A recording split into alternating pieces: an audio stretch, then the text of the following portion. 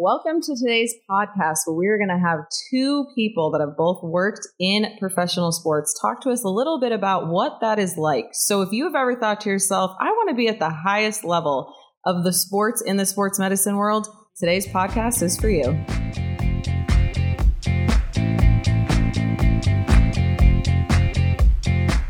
Welcome to Therapists in Motion podcast, brought to you by Spooner.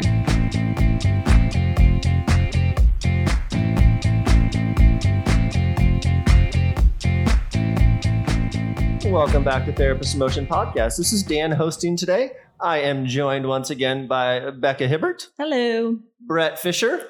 Happy to be here. Thank you for having us. And Dr. Gary Wazlewski. No, he stole mine. I'm happy to be here too. Oh, yes. He stole it already. Sweet. So we're super thrilled today, as Becca alluded to in an introduction, to have two experts in the realm of sports medicine who have had a long-standing career in the professional sports arena, specifically Dr. Wazlewski, who currently is the head team physician with the Arizona Diamondbacks and Arizona Cardinals.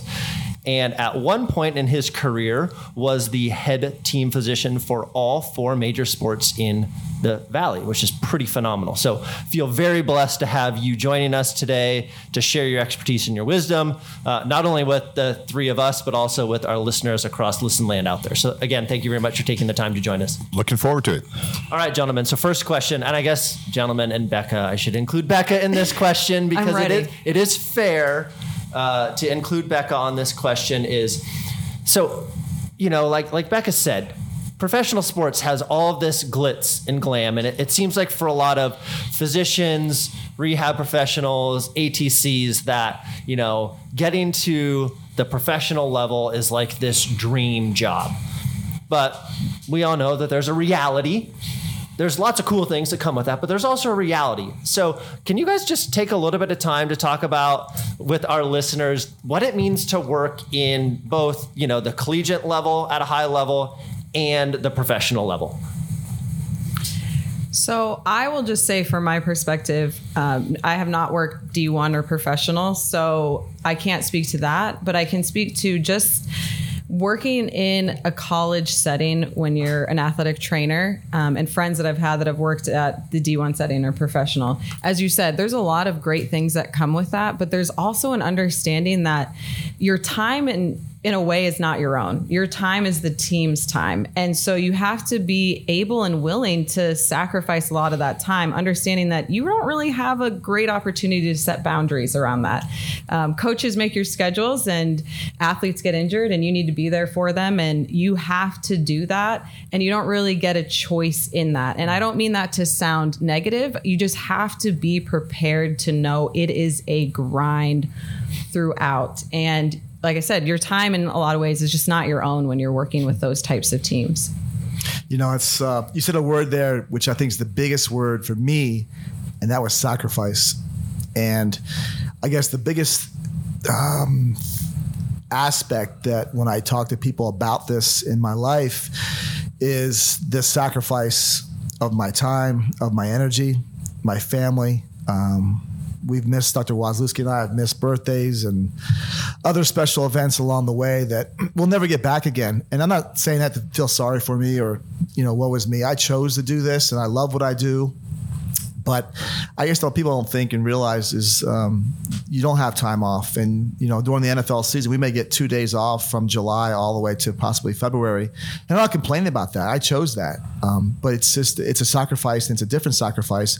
And it's a grind. I just spoke to our team sports psychologist who was, you know, right next to me as I was working on some players. And, you know, I said, I'm very fortunate to have some friends in my life who do understand that, where I always won't be there for them all the time because I'm busy, but they're always there for me. And I really, really appreciate those things. But, you know, socially, I turn down more things than I say yes to just because I don't have the time or the energy always to do those things if I'm going to truly sacrifice for my job.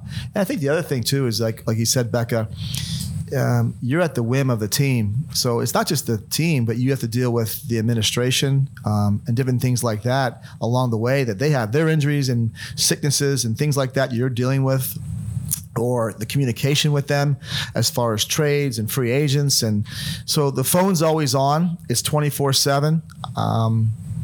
It's a here now. It's a quick thing. You can't wait 4 days to get back to somebody. It's getting back within the next hour, and because things are moving fast. So it's a different lifestyle. It's not for everybody. And I always say to people, take an internship, go to a summer camp, see if that's for you. Not every situation in professional sports is for everyone. There's different settings for athletic trainers and physical therapists, and find the one that you're kind of wired to go for. I'm an East Coast guy. I'm up early anyways. I'm wired. I go 1,000 miles a minute. So for me, it fits my personality. So it's a great question. So it's fun to kind of talk about these things because many times people just don't understand that aspect. Yeah, from my point of view, different than Becca and Brett is that you are fully engaged all the time. This is a part of my practice, but not all of my practice on there. But one thing I would reiterate, and you were getting to it, is the immediacy of the work, and it's only gotten more so over time with cell phones and whatnot. So as an example, if I see a player in the office, as soon as that player walks out, I have to call the trainer and have the trainer informed of what's going on, who then will call the general manager. Otherwise, general manager will hear it on the radio through the player's agent. And it's just, you talk about family and sacrifice. You have to have family who's willing to hear all the time, sorry, I've got to take this call, or sorry, I've got to respond to that. There's nothing in sports medicine, like you said, that you can jot down in your calendar, and I'll get to that later. So you guys shared some great insights and some things that definitely shed a light on some of the challenges, right? But that's real. And I think that oftentimes people don't want to talk about those challenges because they only want to look at the bright and the positives. So I'm going to ask a similar type question, but what's been your greatest joy, and why have you continued to pursue and be involved as actively as you guys are in the realm of professional sports medicine? I think for me, wholeheartedly, the best thing of my job is the relationships I build with people. We're going to Las Vegas tomorrow to play the Raiders. And one of the players we have for the Cardinals played for the Raiders, and they're having him on the field. And he says, man, I can't wait to give you a hug. So those are the things to me that I look back upon, and it's the people I've become friends with and develop relationships with, who I've worked with, like with Waz. Those mean the most to me. Yeah, it's fun bringing people back and see them on the field. Don't get me wrong, that's a great thing. But to me, it's over the years developing relationships and making friends through this business that are lasting forever, because it's kind of a different feeling. You walk into a stadium and there's maybe 85,000 people screaming against you, and you're there with 53 players and a staff of medical people and equipment managers, and it's just you guys going against them. And there's a camaraderie and a bond that's built that's hard to describe. And then when you see players 10, 15 years later, they know, how much you cared for them, and how many things you went through together, and the highs and the lows, and the travels and the late nights and the hotels and the restaurants you went to, and all the things you talked about. And it's kind of neat to have those deep kind of intertwined relationships, whereas in a clinic you always don't have those deep relationships. Here we can develop those within there, and that's kind of, to me, the biggest part of my job that I really love the most. Yeah, I would say some of the joys is you see some of the most unbelievable athletic accomplishments on a day-by-day basis. That's just sometimes just spectacular. I think also most of us played sports growing up. It's sports medicine, it's like a team. If I'm a surgeon, I may see a patient just once in the office, or maybe 2 or 3 times, and you're seeing people over and over again working together, developing the relationships that Brett talks about that you don't necessarily get from a regular surgical practice on there. It's definitely rewarding in that fashion. So let's change gears a little bit, but still, and Dr. Wazowski, that's almost a perfect lead in to where I'm heading with my next question. Of course. He's such a professional. Yeah, I mean, it's like we've talked about this in show prep or something like that, I mean, geez, it's like kind of like we know what we're doing here. So in your guys' experience, you've worked with a lot of different individuals, right? You've worked with strength coaches and physicians within your own practice, and physicians within different practices, and physical therapists within your organization, physical therapists within other organizations.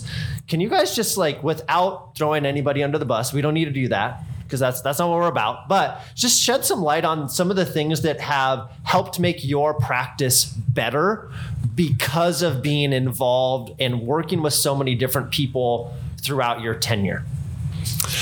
Yeah, so especially from the physician point of view, you have to have an open mind. And there is a lot of different techniques, practices, therapies out there. Surgery is not the only one. You can't poo-poo things. Luckily, I learned early the importance of chiropractors and massage therapists and other things out there. So creating as big of a network of these specialists as you can in your practice, and you'd be surprised how much you learn from them as much as they help take care of your patients as far as how I diagnose things in the office or how I treat things maybe a little differently surgery-wise. So building the biggest, broadest network of referring specialists that you can is crucial to any sports medicine practice. And what Dr. Wazlewski is talking about isn't always the case. He's humble enough to allow those people to educate him, to say, hey, this is this and that's that. And that's why so many players love him, because he's open to those things and makes suggestions like those things. And he immediately gets the trust of the athlete, working with him for the past 14 years closely like this. So that takes a humility on his part to kind of open himself up and say, hey, what is this? What's that? And I've been very fortunate in my career to work on the PGA Tour, and Senior PGA Tour, and European Tour, where I traveled the world doing physical therapy. And there you see not only American physical therapy, you see different cultures and how they approach things. And you go, oh my gosh, I don't know it all. And you continue to learn. And that's one thing I always tell people, just don't stop learning, because the minute you stop learning, you're in trouble. And especially now with computers and cell phones, the amount of information that's coming at us compared to, say, 10 years ago is completely different. And we have to be on top of those things and what's the latest and greatest. Not everything that's new is good, but we do need to know about it and have enough scientific background and information and judgment to make those calls. So that's how I see it right now. I just want to say thank you to both of you for saying that, because we talk about that. We've talked about it on this podcast. We talk about it within our own sports medicine program. You don't have to do everything that everybody else does. You may not even agree with everything else that somebody else does, but to close your mind off to it, or to tell an athlete, that's a no, you're not going to do that. I mean, that's how you sever relationships. That's how you kind of get a reputation of not being open to working with other people. And ultimately in sports medicine, you have to be willing to see what other people are doing and work with those individuals and understand why the athlete thinks it's effective, because not everything that an athlete has done may be, scientifically the most proven thing, but man, mentally that might be getting them where they need to go. And so we have to remain open to all those things, and especially high level athletes. I can't even imagine the amount of people they see, the different kinds of specialists they see. So staying open to that, I really appreciate both of you saying that. And then, like you said, just learning too, because there is so much to be learned from how other people have been taught things or what culturally makes sense for them. I mean, it's just, you really have to keep an open mind, I think, when you're working with athletes. And if you're open, you can keep a little better control over who these athletes are going to, because there's a guru on every corner trying to sell athletes the latest and greatest, and some of it might be bad for them. So you really got to talk with them about what they're doing, make them feel comfortable expressing what they're doing or what they're thinking about doing. So if you don't think it's such a good idea, you have a good reason and good rapport for saying maybe we should not do that particular thing. And I've seen, Dr. Wazlewski has taught me this firsthand. Certain players may get a second opinion and tell Dr. Wazlewski what they heard from their doctor, and he's not against it. But if he has a different opinion, he'll just go ahead and educate what he's saying, what he thinks. And it's really a teaching moment. It's just no different than going to classroom and he's sitting down and describing, okay, that's that, and this is what I'm saying, this and this. And it really makes sense to the athlete, and they can make their choice. And I think when you empower the athlete to make the choices and they understand what you're coming from, they buy in much easier that way. And that's why he gets a great buy-in from athletes, because he is open and he educates. He's not just saying we're going to do this. He wants to hear them out. And I know in the past it's really worked well for a lot of athletes. It's like, man, Waz was right, and I'm glad I listened to him. I'm glad he explained the way he explained it to me. It made sense, and that's a unique quality to have when it comes to professional athletes. So they're hearing so many different things from so many different people, and I think it's back to earning their trust. Yeah. And I think that, another component of that and some things that I'm thinking about as I hear the three of you answer that question is it's also about learning how those other people communicate and how the athlete communicates. Because if you understand how the athlete communicates, you have a better probability of being able to reach them. And that's something that I've learned from all of you guys and seeing patients from you, Dr. Waz, and sharing patients with you and learning from you, Brett, and learning from Becca's wisdom. Although she sometimes doesn't like to tell me that she has any clinical knowledge. We know that it's still there, Becca. But just that understanding of, hey, I know where that person's coming from and the way that they're trying to convey their thought, and whether you are trying to convey something differently, that there's that learned component of knowing how your colleague is going to communicate and how that athlete is going to receive that communication is a vital skill. Yeah. And Dr. Wazlewski is really good with that, because there's times where I know the athlete will not be able to articulate well to him what's going on. So a lot of times I'll sit in on the evaluation with him and he'll look at me and go, Fish, what do you got? What do you think? And I'm able to kind of maybe give the medical subjective and objective information to him in a way that makes sense to him, because the athlete did a really poor job of really trying to describe to him what happens. And I can see his eyes going, okay, I got you.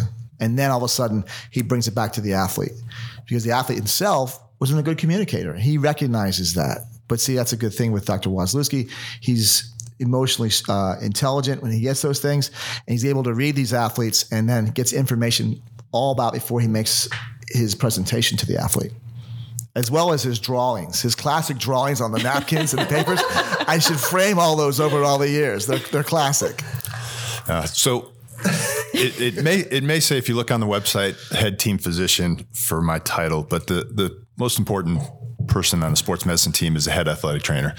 And it is rare that I will see a patient without talking to the head athletic trainer or the therapist who's working with them, like Fish, and find out what they've tried, where the patient's or player's mind is at, whether they're frustrated or whether they're open. But you need to incorporate that. And that comes from all these different sources that we're talking about. So it's not doctor in isolation in an exam room making it. You've got to collect the information from the patient. And oftentimes, like Brett says, they don't do a great job of articulating.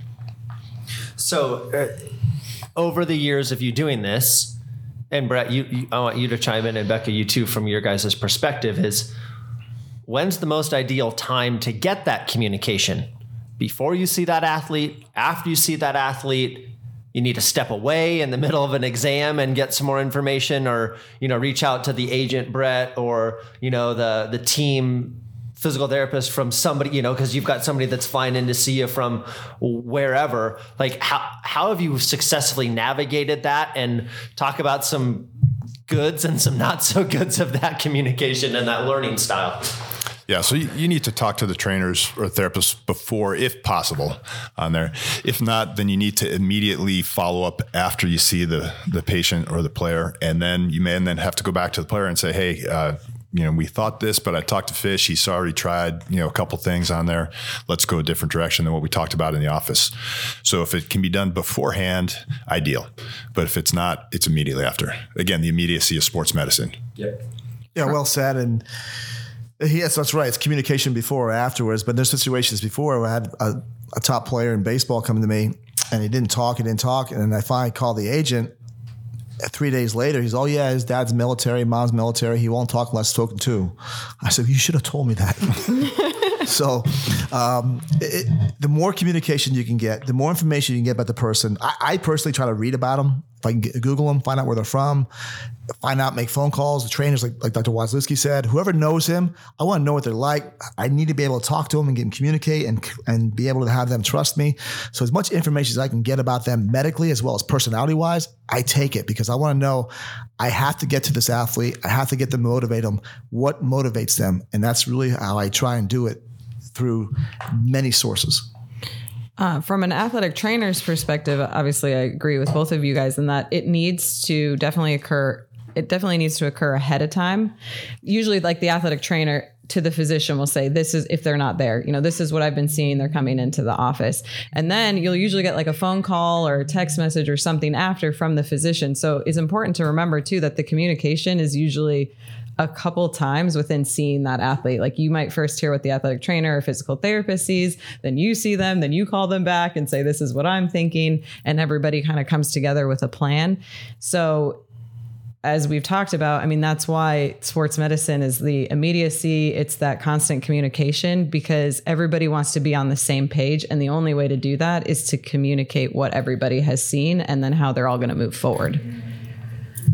There are some people that are fearful too of the medical system or certain portions of it. So not as a blanket statement, but we have a lot of Dominican ball players that are a little bit reticent to talk about stuff or bring stuff up to the physician, but they will to the trainer. They have trust in the trainer because they see him every single day, or the therapist.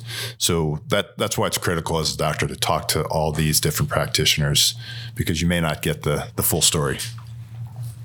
That's a great point. Or the fear. I mean, a lot of them are fearful of surgery or other things on there too. Or the fear of getting shut down. Right? Of saying, well, I don't want to go see Dr. Wazowski because I'm seeing the ATC or the PT and they're keeping me in the ball game. But if I'm going to go see Doc, is Doc going to keep me in the ball game, or is he going to say, you know what, we need to do X, Y, and Z. We need to shut you down for 10 days. And so I could totally see that. I even see that at the high school level when I see kids and they're like, well, I don't want to go talk to the athletic trainer because I'm afraid that they're going to shut me down and they're going to make me go see the team doc. And then the team doc's going to say, oh, well, no, we're going to shut you down. So that's kind of where I want to take my next question actually is, how are you managing and how like that? I think that's probably one of the things that people really have no clue on. And I'm going to raise my hand and say I probably have no clue on, is that management from a communication side of, when do you guys make that decision that player needs to like sit out, and how does that process really occur, quote unquote, behind the scenes? Complicated because there's general managers and limited player spots, other things that come into play, performance, in addition to health. So not a good answer. Lot to come into play. Yeah. Sometimes that decision's taken out of our hands. Sometimes the players, for their own benefit, need to be told that they have to sit down. Concussions are obviously the biggest, most obvious problem, where they're thinking they're better than they are, or willing to take some chances when they shouldn't. That's a great answer, because it's so widely variable what goes on, and then just like a concussion, they really don't realize that they're having a problem, so we got to hide their helmet. But if they are cognitive and they're going through something, and said, you know what, you're putting things out there on tape or on TV that people are seeing, and you're not showcasing who you really are. You're a great athlete, you're a great player, and you're 85% out there. Does that make sense to you? That's going to hurt your next contract. I go that route and say, hey, you need to get better. This is not who you are. And you're hurting yourself, you're hurting our team. So that's why I try to use those, at least start the conversation like, you need to get help here. Yeah, most athletes are playing at 85%. That's the issue is find a healthy athlete out there. It's hard to do. That's true. That's true. And somebody's 85% may be twice as good as somebody's 100%, right. Who would be their replacement. Right. So, okay, just for giggles, I'm guessing that these conversations are all the time with all different parties, right? Like you mentioned, general manager, coaching staff involved in that, or not? Or is that organizational dependent? Yeah, I should probably clarify. So it's not, the general manager is not interfering with the medical process, but they may have some thoughts on where this player fits in or not. So no one's coming down to the medical room, general manager or coach, and saying, I think we should do X, Y, or Z. That's probably disappeared 20 years ago. But it's part of the process of, explaining to the player what we think is best. Does that make sense? Yeah. I mean, because I'm thinking back to like when I was an athletic trainer in college, and it was, we didn't have a general manager. It was the coach and the coaching staff saying, what's the status on this guy? Is he able to play? Is he able to practice? What's his intensity level? Are we limited on minutes? And that was, I just remember That's perfectly fine. That's in fact ideal. That's ideal. Yep. As opposed to coming in and saying, hey, we need this guy out here. What can you do to get him back on the field? That doesn't happen anymore. Which that's a good thing, at least not right? at our level. Doesn't happen. That's a great thing. Yeah. Because now we're actually focused on utilizing evidence and all of those things, the athlete's interest, and then all of the other things, those are complicating factors of managing roster slots and all that thing that I'm assuming from a medical standpoint, we don't want to have a role in. That's why you're on the medical side. Who wants to be the bad guy and cut a player? Exactly, right? But, I think that those are things that, that's why I asked the question out of curiosity, because, like injury reports right now is so common. And for a lot of people, the general public, they're using it to manage their fantasy football roster, right? But to know the layers and the complexity that really go on behind the scenes, it's fascinating to me as a sports fan. It's fascinating to me as a medical professional, because those things aren't known. And how you go about, hey, I'm trying to look out for your next contract. One of my friends in the big leagues, that's the thing that part of his role was in his organization, was helping that next player realize that you're playing for your next contract. And that's where you're going to provide for generational wealth and provide for your families moving forward. So I think that's a huge thing from a psychological standpoint. You look like you've got something else you're ready to say. You're peering over that little pop filter at me right now. No, it's just always a fine line. You try and get as much information scientifically as you can. We have the GPS systems now, what they do during the games. So it's normal for them, what they did in practice, try and put the science there. But there's always the other part, is the psychological part. How do they feel about it? What do they think? What does the doctor think? What does everyone think? It's not one set answer. Every situation is unique. And then how we manage that player during the game. Is that so-called pitch count in football, where we just so many plays per game or per half? We don't know. So we try and go out there with at least a game plan in mind, and educate the player that we think in this, you'll be able to handle this, and this because of what you've been doing in practice. At least give them a frame of reference. The game plan is not just this week or this game, but this year, next year, entire career. You got to keep all of that in account when you're talking to a player about that specific injury or problem. And the thing about this is that those things come up to you on a day-to-day basis. And that's why I tell people I need to go to bed at 8:30 every night, because I'm going to be put on the spot sometimes, and all of a sudden you're on the spot, and you better be ready to go. You can't be sitting there, I had a long night, I was Can't do that. You got to be ready to make those big, important decisions. That's someone's career at the line, and you got to be ready to make those decisions when they come to you. I think the thing that's hard to see right now is that the professional sports are doing a much better job controlling that and understanding how important the medical team is. What we're unfortunately seeing in the youth and high school, I know that's not what we're talking about today, but what we're now seeing is there isn't that same respect for a medical opinion or understanding that, professionals get rest. Our youth athletes need rest. And so we're almost seeing this shift where our pro athletes are getting the GPS and are getting a better understanding of their bodies, and everybody's really understanding how important rest and recovery is. And our younger athletes, all of a sudden we've forgotten that, because we're like, oh, kids are resilient. And that's our answer to everything. They are, but they're also being driven, I think, too hard. Yeah. And it's always the next tournament that's coming up. Are they going to be ready for that? And so I have the benefit of my dad playing professional baseball for a long time, and I've got pictures up in the office. And you've got a 14-year-old kid who is playing year-round baseball and hurt, and they have a showcase in 2 weeks, and they're 14. And I try to explain to him that showcase, the Yankees aren't going to sign a 14-year-old out of this showcase on here. And I point to my dad, and between the University of Connecticut minor leagues, where they had to work their way up the system for 7 years, and then another 7 years in big leagues, that's post high school, 15, 16 years professional ball. And you don't want to ruin a kid at 13, 14 and take that all away from at that age. Yeah. So it's partly not having the data, partly being driven by club coaches and parents who are just too, I don't what's the right word, Brent? Not too involved, but just too overbearing, and they live their lives through the kids. But I'm hoping that the science that is coming out more and more will trickle down, because right now the GPS systems are a little expensive, but I'm hoping with tracking systems on the watches, we'll get to the point where it's like, hey, wait a minute, the pros are doing this. Now colleges are doing it now. Get down to the high school and the youth level saying, wait a minute, this is what we're doing to develop these athletes. Why are we not doing it for our young kids? Because it's epidemic. Yeah, I think, Waz, what you said about how you're managing it at the professional level, it's not just today, this week, this season, this year. the next couple of years, it's your entire career. It's the great same approach to take with the youth. Now you just have to get them to hear it. That's the, right? Because it's their entire career. We'll get to it, but that's part of the purpose of the huddle is to educate people at that lower level of the stuff that you can't do one at a time in the office, to try to get a bigger, broader message out on there of what we need to do. I know in our countless Saturday nights on the road with Woz over the years, that's been probably our biggest passion, is really getting information out for the youth. I know this is not about the youth today, but it just came up, and what we can do to stop the epidemic of this, because it's been a passion for both of us, because it's years ago, we never saw Tommy Johns at age 14, 15, 16. It didn't happen. Absolutely. Now it's sad. Yeah. So sad.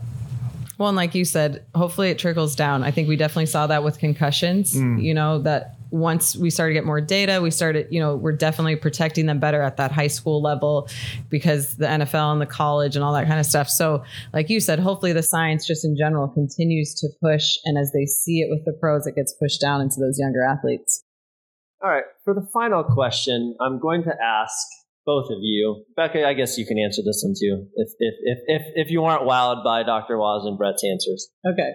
Is really what makes a good sports medicine team?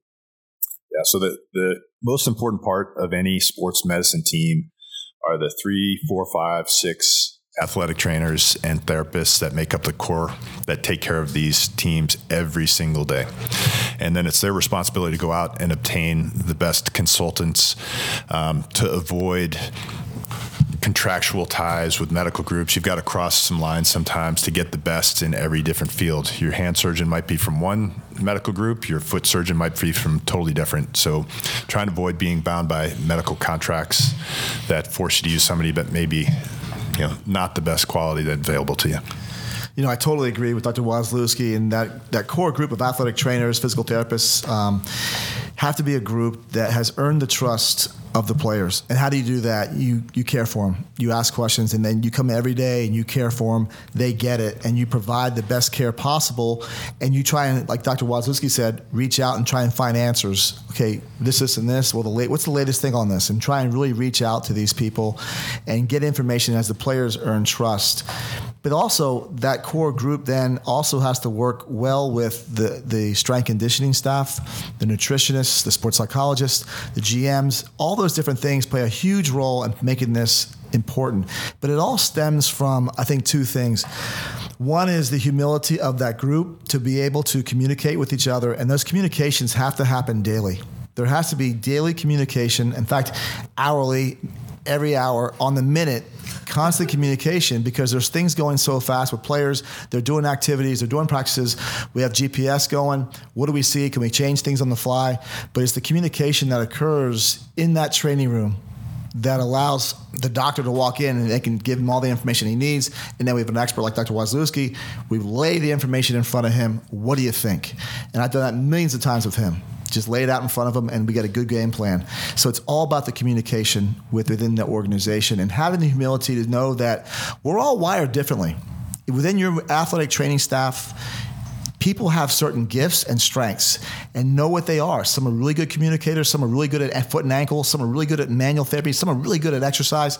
Utilize that and have a team where you know who's good at what, and it gels. And when it does gel, it's a really neat thing to see. Yeah, that's true. You see it. There are certain people that will get taped only by a certain trainer, and there are certain people that will only talk to a specific trainer or therapist. The only thing I would add to that, and I mean, they've really said it, is valuing what each person on the sports medicine team does. If you understand the role, but also appreciate that role and value what they do, you're not going to have all these competition issues or issues collaborating, because everybody understands the role, everybody understands the strengths and weaknesses, and that's really how the athlete is taken care of to the best of all of our abilities. All right. Well, I think we've had a great discussion today. I hope our listeners are excited about what we've just covered as I am, because it was fantastic. I learned a lot. I thank you guys for your expertise, for your openness, for your willingness to join us here on the pod. Becca, thanks for co-hosting with me today. I very much appreciate it. Gentlemen, thank you for your time. As always, if you guys have any questions, comments, or additional topics that you want to hear us discuss, please do not hesitate to reach out at therapistinmotion@spoonerpt.com.